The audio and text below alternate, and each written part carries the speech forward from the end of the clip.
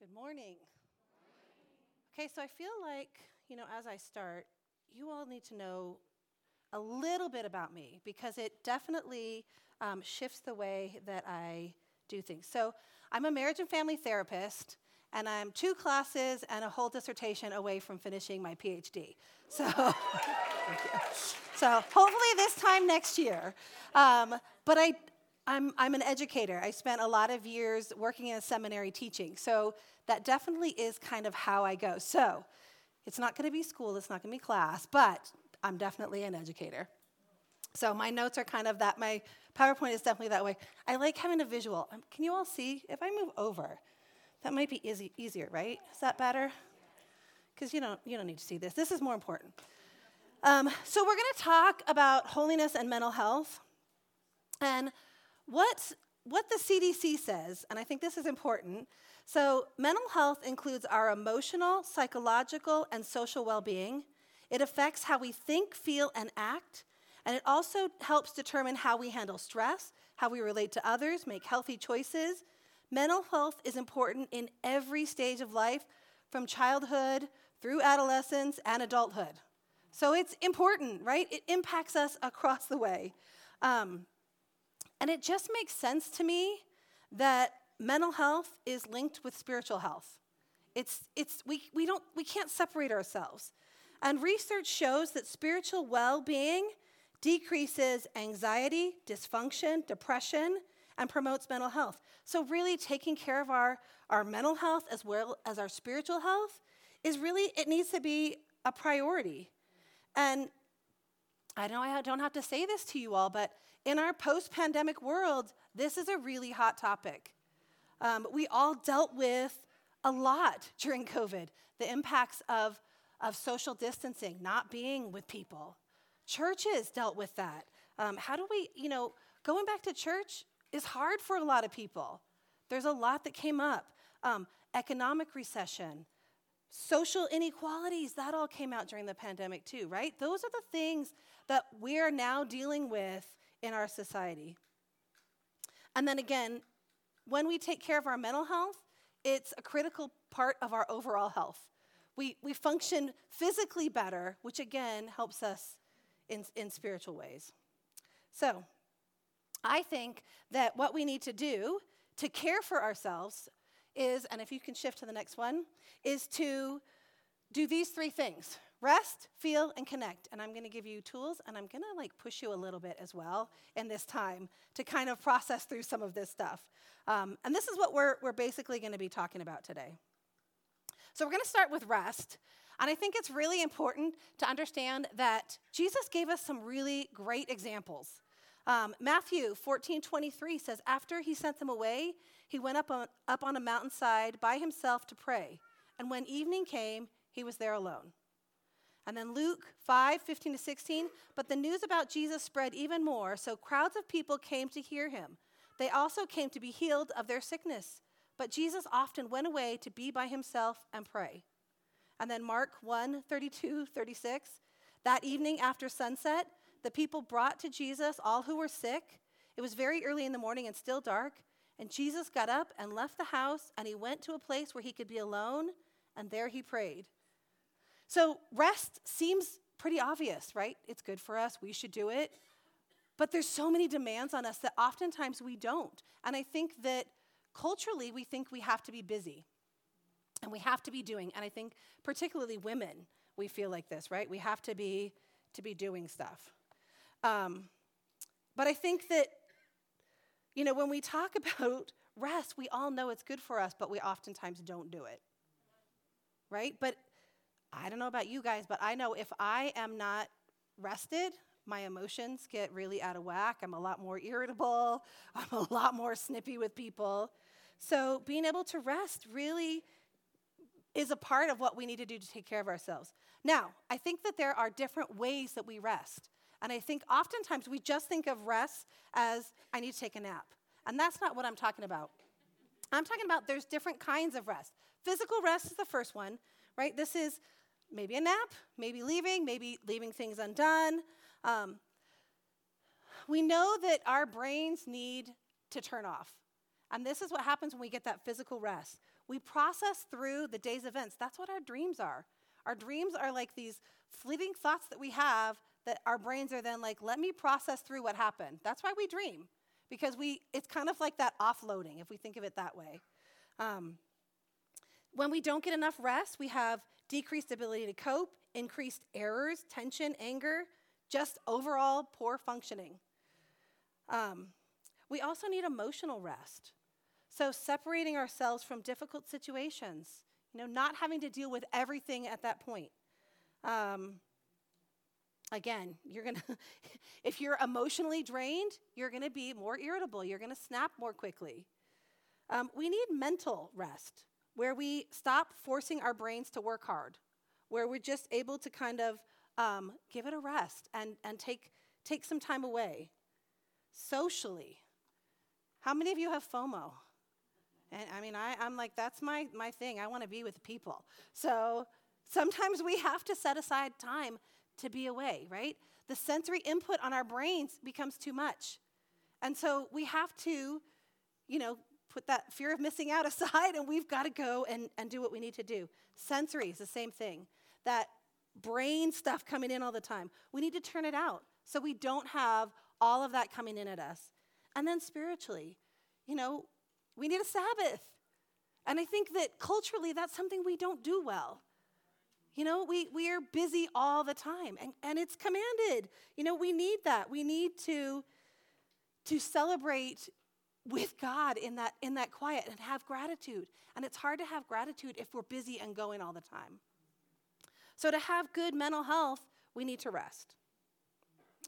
We also need to feel. So some of you are really good at feeling, some of you not so much. So it's not quite, what your jam is. But I love this next quote from Ray Anderson. And it says, humans created in the image of God relate to each other and to God through pathos, emotion, which is the root of true knowledge and the source of intention and action. The worst condition of the soul was apathy, having no feeling or passion with regard to God and others. Whew. Right? Like that's how we connect to God, is through our emotions. And we don't often think of it that way. We don't think of it. We like to kind of control it, shut it aside sometimes, right? But really, there's a lot in that. So I think we come by this naturally. And I think, when we look at the church and emotions, the church has not really done a good job with emotions. And when I started researching some of this stuff, one of the things that I thought was really interesting was there was gaps in historical literature about emotions in church, right? There wasn't a lot of teaching about emotions. And I think that was because the thought was that emotions were of the old self. And when we become believers, we set that all aside. We don't need to feel anymore. And that could not be more wrong, because if we believe that God created us, he created us as emotional beings, right? He created that in us. And Jesus had a lot of emotions, right? We see that. He gives us examples, and he was perfectly God and also man. So if Jesus expressed emotions and felt emotions, then surely we should be allowed to do the same, right? So the Hebrews believed that we related to God and each other through emotion and feeling. And if we believe that we're emotional creatures, then this is part of being created in God's image.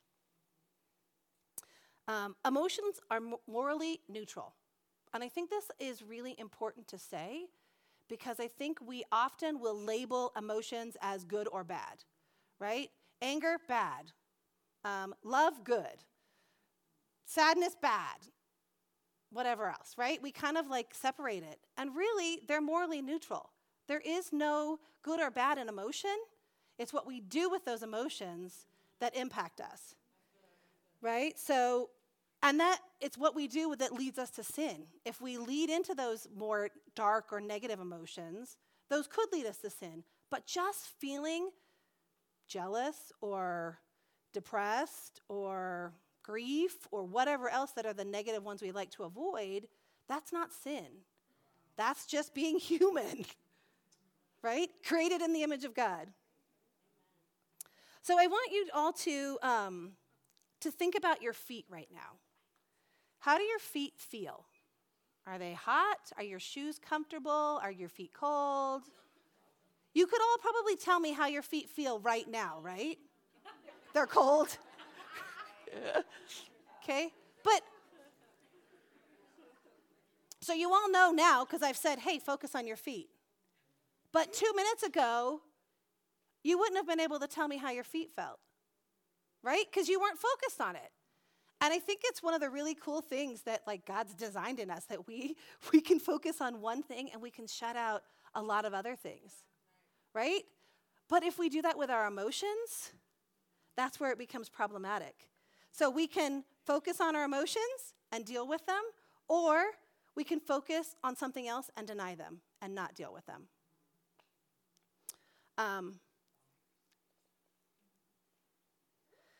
Yeah. So I like to think of our emotions, and I think of all of us as having like this emotional jar inside of us, right? And depending on how we were raised and what we've learned in life is how we kind of feel about this emotional jar. So some people have a really big emotional jar, whereas others have small ones. And some people will have like lids with maybe holes in it where the emotions are like freely coming out and can be expressed. Or maybe you have a screw-on lid, so you take the emotions out, you can look at them, but then you put them back in, screw the lid on. Some of you have like it deadbolted down and like locked in, and like you're not letting anything out, which is good until that emotional jar starts to overflow, right? And then it's like everything comes out. So when we understand emotions, we think that if we deny them, if we don't think about it, if we push it all down, they'll just go away. But they don't. Isn't that annoying? Like, it just would be so nice if it just... So, you know, when we look at, like, understanding what our emotions are, and let me just say, I think it's much more healthy to have maybe a hole in it, because we can't express all of our emotions all the time. That's not appropriate either, right? We're not 5. Right? That's what we're teaching kids. You can't feel all the time. But to be able to say, like, oh, look, I don't like this. This makes me really sad. There's something really whole and healthy about that. And emotions cannot be controlled by leaving them outside of our focus. Right? If we're shutting the jar and deadbolting it down, we have no control over what happens with that. But if we're able to look at it, if we're able to take stuff out, then we can control how we respond to people. And I think that's a really powerful thing. Henry Cloud, if you haven't read Henry Cloud, you should. Boundaries, excellent book. Henry Cloud says, living in the present will make your stress go down and your happiness go up. Even if the present is sad, to embrace those feelings is part of having them pass. Feelings that we avoid get stuck in our system and return until we face them. So whether in good times or bad, the lesson is to be in time. Be there in the now. And I love that because it's true. We need to know what we feel. There's a very beneficial part of that. Now, I think some of that means that we have to allow ourselves to be vulnerable. To be in the here and now, we have to be vulnerable. And that might be scary for some of you. So I went to this training with a bunch of therapists and pastors, and I remember sitting in this training, and the woman gets up that was leading us, and she says, okay, so this is the point now where you're all going to tell everybody what your deepest pain is, and you're going to let them know. And I was like, yeah, no. And my husband had come with me to the training because they're like, well, if your spouses can come, you should bring them. So I said to my husband, Duncan, I'm like, I don't think that's going to happen. Because I was not willing to do that. I was not willing. And then, so again, in this whole group of people, I'm like, excuse me. So I'm like, you tell everybody what your deep pain is? And she was like, oh, yeah. They all know I'm controlling. They know that. I was like, okay, I don't know that world. But what I will say is that God has worked in my life, and I'm a lot better at being vulnerable. And, you know, the stuff I'm going to share with you today will be pretty vulnerable, but I've taught it over and over again, and now I'm like, it's not a thing, right? And that when we can be vulnerable, it actually allows people to love us. It allows us to have some healing. And so, and you also need to understand this. Vulnerability sounds scary and dark and hard, right? We don't want to do it. But actually, without vulnerability, there is no love, connection, empathy, belonging, all of these really good things that we all want in our life, right? We all want to feel like we belong. Without being vulnerable, you can't feel like you belong. You just can't. So I'm going to give you guys the opportunity to be a little bit vulnerable today, too. So don't be scared. It's going to be okay. Don't panic yet. Don't panic yet. But I think the other thing is, like, kind of talking again about emotions, right? One of the things that we do with our emotions is to have self-regulation. And we can't have that without being vulnerable. So, Ephesians 4:21-24. Since you have heard about Jesus and learned the truth that comes from him, throw off your old sinful nature and your former way of life, which is corrupted by lust and deception. And instead, let the Spirit renew your thoughts and attitudes. Put on your new nature, created to be like God, truly righteous and holy. So when we manage our behavior and emotions, we can understand how to do that, right? How to put off the old self and put on the new. Because it's really easy to say that, oh yeah, I want to be like Jesus. I want to put off the old self. Okay, how do we do that? Right? I never could figure it out. And let me just say too, this is not my invention. This material that I'm sharing with you is called restoration therapy, and it's all based on this scripture. So yeah, I just want to give due where it's due. So I think along with this scripture, it's really important that we also say, that later on Paul talks about putting off the old self. So he says, he who is stealing should not steal any longer, right? That's what the scripture goes on to say. But I think it's equally fair to say that she who yells must yell no longer, right? She who lies must lie no longer. We have to really going and changing the things. She who's bitter must be bitter no longer, right? And so living in Christ is living in new behavior. We can not go back to the old ways because the newness of Christ is new behaviors in us. And again, easy to say, harder to do. But I think hopefully what you'll come out of here is understanding why you act the way you do. And I will just say this material was just so huge for me because it gave me words to understand what I was feeling. So if we go to the next slide, when we look at the pain in our life, pain comes from other ways, right? From different parts of our life. And I will say again, this is how we start to understand self-regulation. So when people feel emotional pain, they respond in one of these 4 different ways. So you're probably looking at this going, oh, yeah, that might be me. So the first one is, and these are fight or flight responses, and I know you all know what fight or flight is, I need to explain that to you. But these are the fight or flight responses, and when we are in conflict, when things are hard, we respond in one of these 4 different ways. So the first one is blame. And these people believe that it's someone else's fault. Pain responses cause them to accuse somebody else. The next one is escape. And these people are the ones who just want to get away from things. They want to, so these are the people who may struggle with addictions, or they might just be like, okay, whatever, I'm out, right? It doesn't even have to look as big as being addicted, but maybe you just put up walls and shut everyone out. That's still the same thing. That's an escape. Controlling, these are the people who will tell everybody around them what to do, and they feel like they're the only one who has the right answers. And then, what did I skip? Blame, shame. These people believe that it's all their fault, right? If I would have just done things differently, then this wouldn't have happened. If I could have handled it differently, then it wouldn't be this way. And these pain responses come from different sources. All of these come from our childhood. So these are not things that we're in adulthood going, okay, let me figure out how to do this. No, these are patterns that are in us from childhood. So we've learned all along the way how to deal with this. This is what we do. And what happens, and I think this is a really interesting thing, is the majority of us, it comes from our family of origin. Not everyone has that. It could be a message that you learned from a significant adult. I had one man who didn't believe that he was very smart or he could do anything because in kindergarten he was held back and nobody talked to him about it. So he just thought he was stupid his whole life until I had therapy with him in seminary, and he did tell me it was okay to tell this, but I did therapy with him, and he was like, we kind of figured that out. So it was this long-standing pattern that impacted his whole life. He didn't even understand it.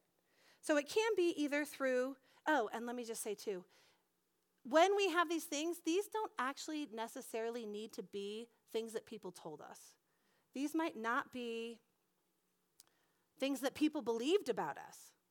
It's just what we think they think about us, right? So it can be from family of origin, whatever your view of what your family thought of you. It could be from a significant adult, a teacher, a pastor, a youth leader. Or the last thing is through things about your culture or your group, right? So if music is really prized in your family or your church or whatever, and you're not musical, then you might get messages. If you're too short, too fat, too whatever, right? There's always something that we're too much of. Too much. If you were too much, right? Then that's a message that you get. And that's where these pain responses come from, is the feelings of what we think people think about us. So I want you to look now. There's a whole list. And I want you to think, if this is hard for you, think of the last time that you had a conflict. Okay? So some conflict that came up, what is the word that resonates the most for you? And I want you to really, and there might be more than one. There might be multiple words that resonate for you. And we all know this feeling, right? Like, it's like that sick kind of feeling in the pit of your stomach where you just kind of feel it. So I want you to think about that, okay? And if you have a phone, write them down, or a paper if you got paper. But I really want you to kind of, because I'm going to ask you some questions in a minute. Yes. All right. Is that better? Okay. I'll just get out of the way. Let me just get out of the way as much as possible. Let me get my water, though. Okay, so did everybody kind of get their words down? You got some ideas? Okay. So the next one, then, is going to be how we respond to those painful situations in our lives, right? We all have a way that we respond, how we cope with the pain. Because we can't just have those feelings there. We then have to deal with it, right? So how do we cope with it? And again, I want you to write down your words, make note of them, somehow do something so you remember. Okay? Now here's the point of vulnerability for me. The next slide. Oh, okay, sorry, you're not ready? Sorry, thank you. I appreciate you guys telling me. Okay, yeah, it's a long list, I forget it's long.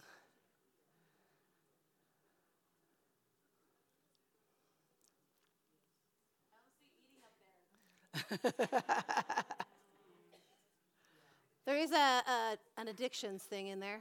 Where is that?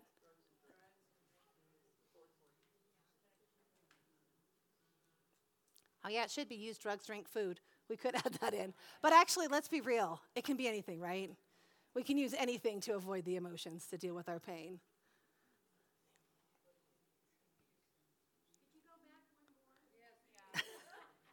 Yep. I know, it's hard. It's hard not having it all written down.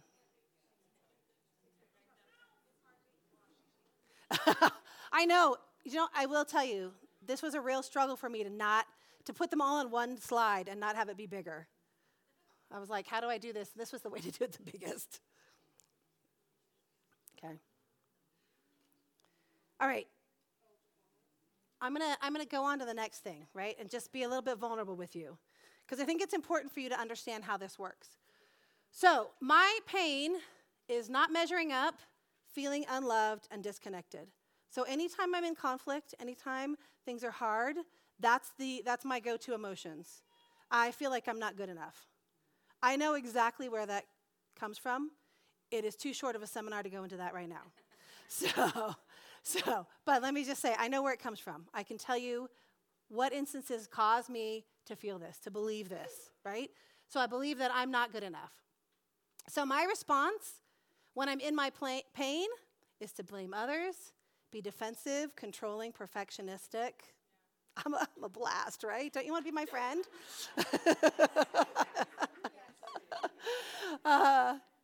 So then I want you to look at the next arrow where there's a question mark.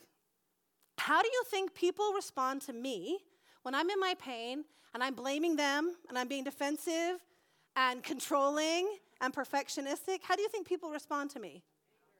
Anger. Frustration. What else? Defensive. Disinterested. Okay, so how does that make me then feel? Like I'm not good enough, like I'm unloved, that I'm disconnected, right? It's a cycle. Our pain goes in cycles. And this is the really fascinating thing. In the research that was done with this, they found that couples, we fit together. So when I'm in my pain cycle and I'm coping with my pain by being this way, I'll trigger my husband's pain cycle, and then he does his stuff to cope with it, and that just triggers me. Right? So it's always this way. There's hope. There's hope. We'll get there. Okay, so now comes the point of vulnerability. If you guys feel comfortable enough, what I would like you to do is to share it with somebody next to you or around you. I want you to look at the list that you made, and we can go back, right, to the other slides. But I want you to kind of think about, like, how do you normally respond to people? So how do I normally feel? How do I normally respond? And then share it with somebody next to you or around you. Go ahead. It's scary. It'll be okay. I promise.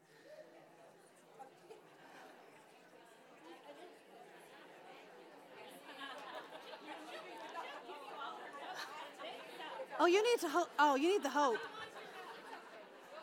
I'll tell you later.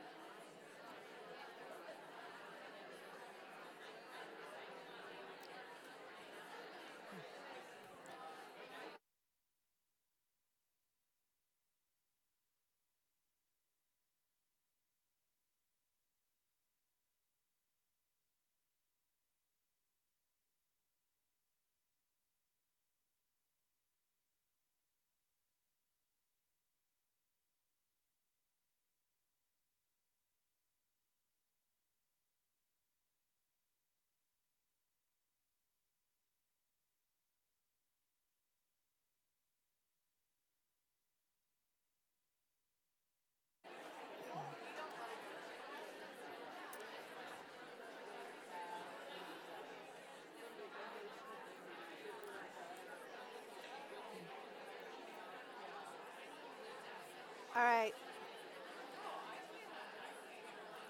Okay. All right, I know that if I leave you guys to talk, you'll just keep talking.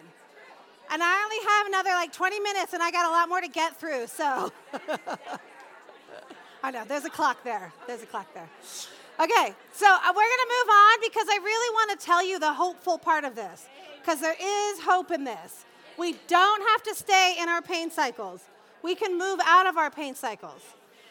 So now we're going to look at the next thing, which is the truths about me. Now, let me just say that for some of you, the pain emotions were really easy to identify. You were like, yep, I know what this is. For others of you, maybe not so much. But usually what my experience has been is that people identify the pain emotions much quicker than they identify the truth about who they are.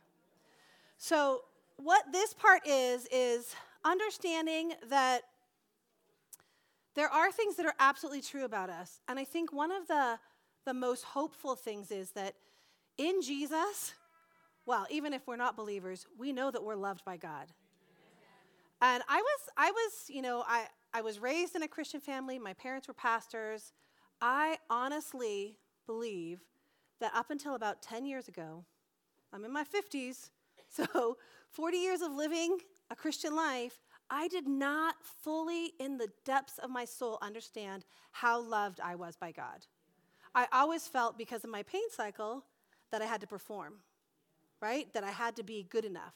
And if I could do something to be good enough, then God would love me. And now I understand that I am loved. I am loved by God. But you know what? God is so gracious that he's also given me people in my life who love me. My husband is phenomenal. You know, he's a great dad, but he also loves me, and he shows me in little ways how much he loves me. He makes me tea every night when we go to bed. Before we go to bed, we always have tea together. He's British, so it kind of, goes with it. But he doesn't have to do it. And my friend is here staying with us, and he makes her tea too. So he just shows his love in that way, right? And so I can hold on to that, you know what, I am loved. Because my pain is not being good enough, I can say, no, you know what, I know I'm adequate. I know I'm enough. I can function. I can, do stuff. But it's easy for me not to be in that place. So I feel like I need to give you a story of my pain cycle.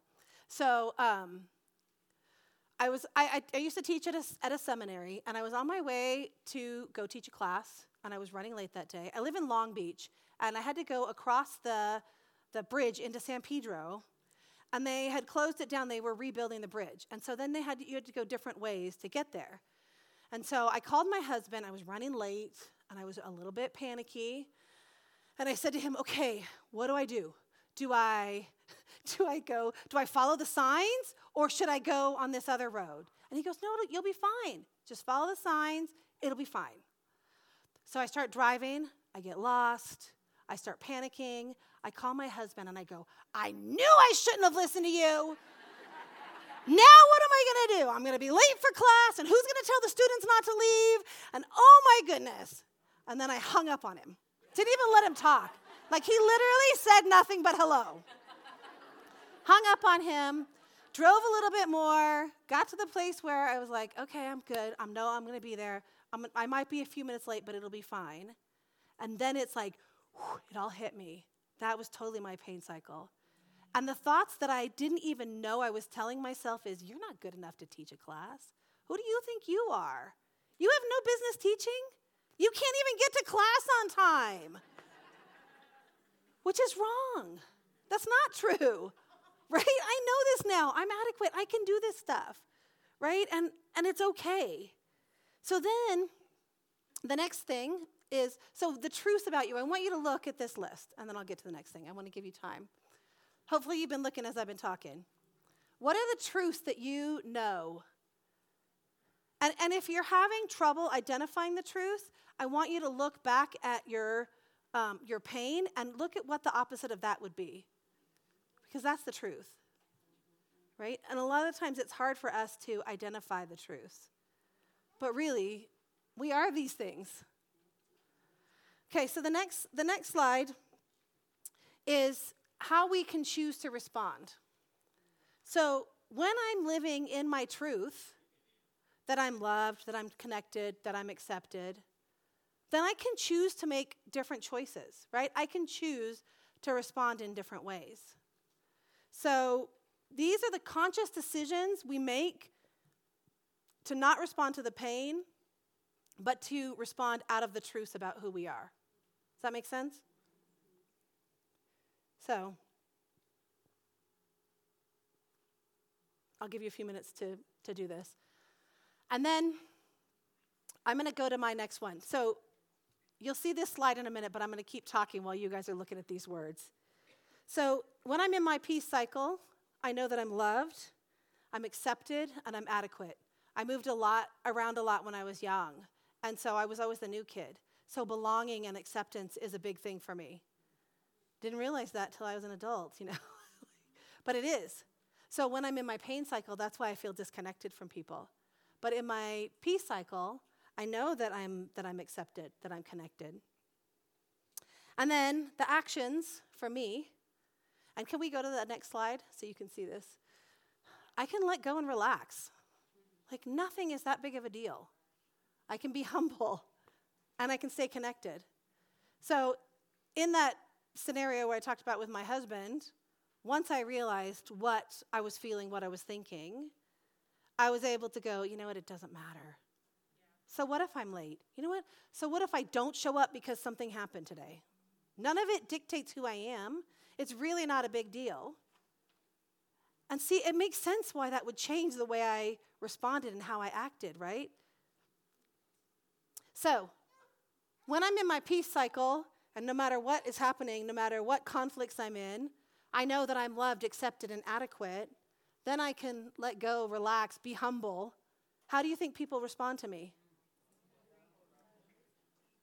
Loving, accepting, caring, opening up, right? So then that just creates that cycle where I'm like, oh yes, I am loved, accepted, and adequate. It changes things, right? So how do we get to, I want you guys to share. Go ahead, share with the person next to you, because this is the hopeful part. So take a few minutes. I'm only going to give you 5, because TikTok, right?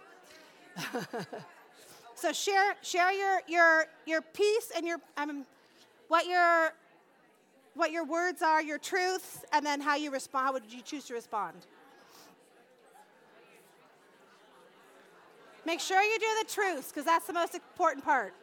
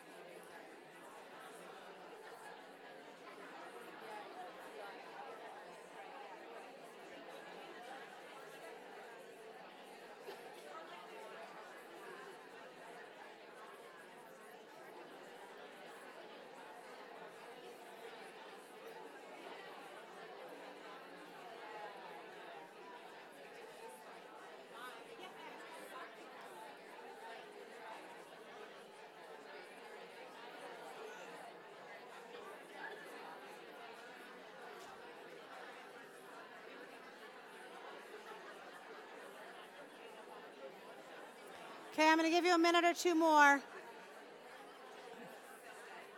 Good.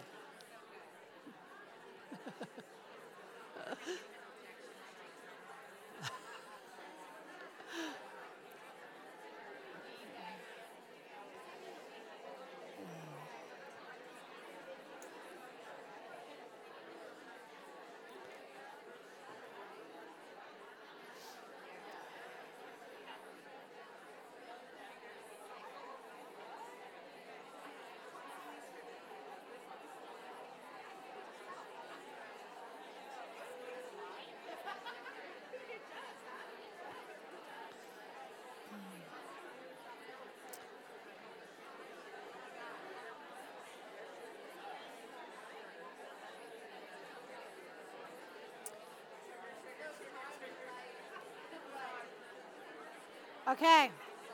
Hopefully you all had enough time to share with each other. If not, there's lots of other times that we'll be able to talk. I think it's really important for us to be able to talk through some of these things, because it helps cement it in our minds, right? We need to understand that we can be different. We can be self-regulated, and this is how it happens. Now, if we go to the next slide, these are the 4 questions that lead to the peace cycle.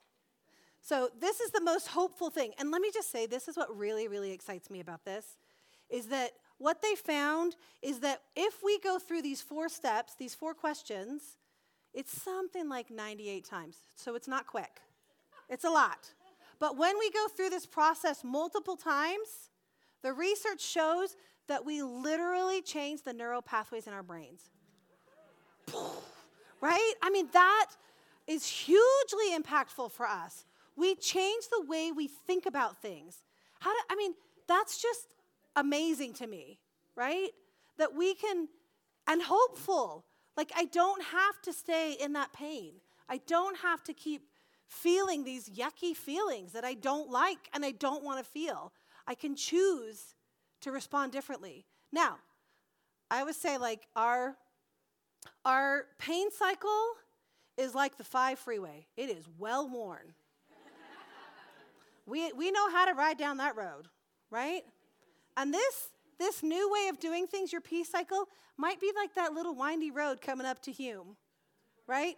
It's not driven on as much. It's not as well worn through, but it can become the way that we function. We can become self-regulated, and I feel like there's so much hope in that. So hopeful. And when we control our emotions, then we have better overall mental health, right? We're more able to put off the old self and take on the new. But that also requires us being vulnerable, talking to people about what we feel, sharing what our pain is. Like I said before, for me, when I was being trained in this material, the leader said, this is where I do this. And I was like, oh, no.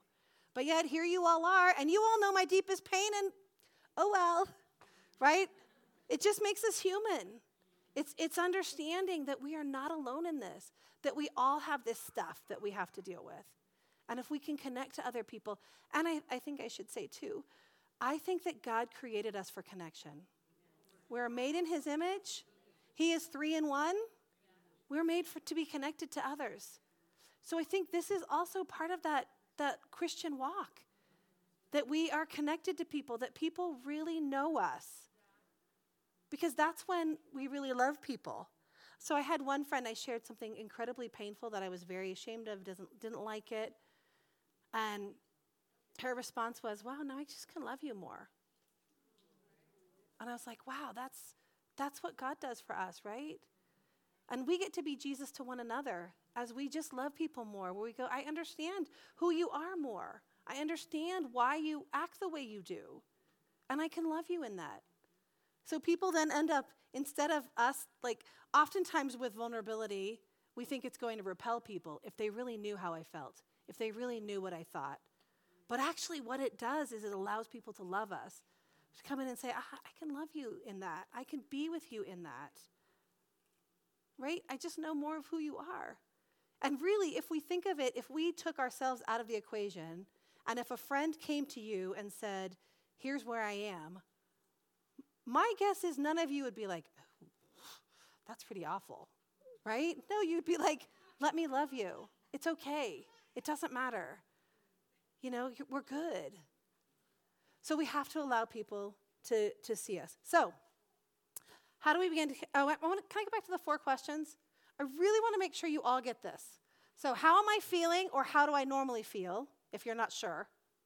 How do I normally respond? You'll probably be able to see that. What is my truth, and how do I choose to respond?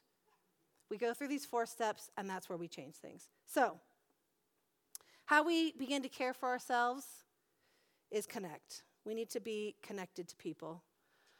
So connection is part of our basic needs. It's not always easy, but it's what we're meant to do. We're meant to be connected. So Henry Cloud says, as long as you're alive, your heart and mind and soul will be searching for connection and several others. So I think Henry Cloud's idea is that you think of connection like a room, and I really like that because it's a tangible way of presenting it. And he says that we are either in one of four places with connection. There are four corners. And I think it's important to understand because it's not just about connection. So corner one is disconnected and lonely. These are the people who can be demanding, high performers. People in their lives don't feel cared for. They have people in their lives, but they don't really feel loved or cared for. They may let one person in, but even that's going to be a more superficial connection. And they live by the idea that it's lonely at the top, right? So you just got to do what you got to do. And if you don't have connections, if people are dispensable, then, So that's corner one. Corner two is bad connections. So this is where there's high expectations, perfectionism, unreasonable demands, critical spirit, shame, guilt, put-downs. Connections produce anxiety, fear, shame, bad feelings. So there's connections, but they're not good connections. They're not connections that build us up. Corner three is the false good connection. So this is the corner of addiction. The place where it feels okay, but it's dealing with those feelings of isolation, being alone, inadequate, unpleasant feelings. So we find connection in maybe dysfunction with other people. Sex, food, drugs, anything that takes away the pain. So we feel connected, and we only want to hear the good things. This is more where yes people fit in. So someone might have people in their life, but they're just going to tell them what they want to hear. And then corner four is the good relationships, where you bring your whole authentic self, where you're able to think and feel and believe and share that in healthy ways. This is where our needs get met. And I will say these corner four relationships can affect us physically, emotionally, and spiritually. And it's not just one person that is going to meet all of these needs. We can't just have one person in our corner, because that's dysfunction too, right? Except maybe Jesus. Jesus can be our one person. But even then, he built us for connection. So he can't even be our one person. So we have to have people in our corner. And I think it's really important to say, too, that nobody gets to have all of our vulnerability. So I'm not saying that you just start telling everybody all your stuff, because that's not safe, right? Because people don't always respond in safe ways. But we're vulnerable with the people who've earned the right to have our vulnerability, right? And where it's mutual sharing and mutual edifying, right? And so that's what the corner four relationships are. So as we bring our authentic selves, as we become more like Jesus, our perfect example, we self-regulate, we rest, we feel, and we connect, then we can also become more holy people, more like Jesus. So that's what I have. I don't know if there are questions. We have like 3 minutes. Hey. So, yes.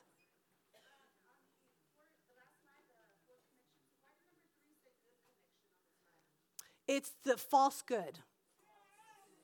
Pseudo connections. So it looks good, but it's really not.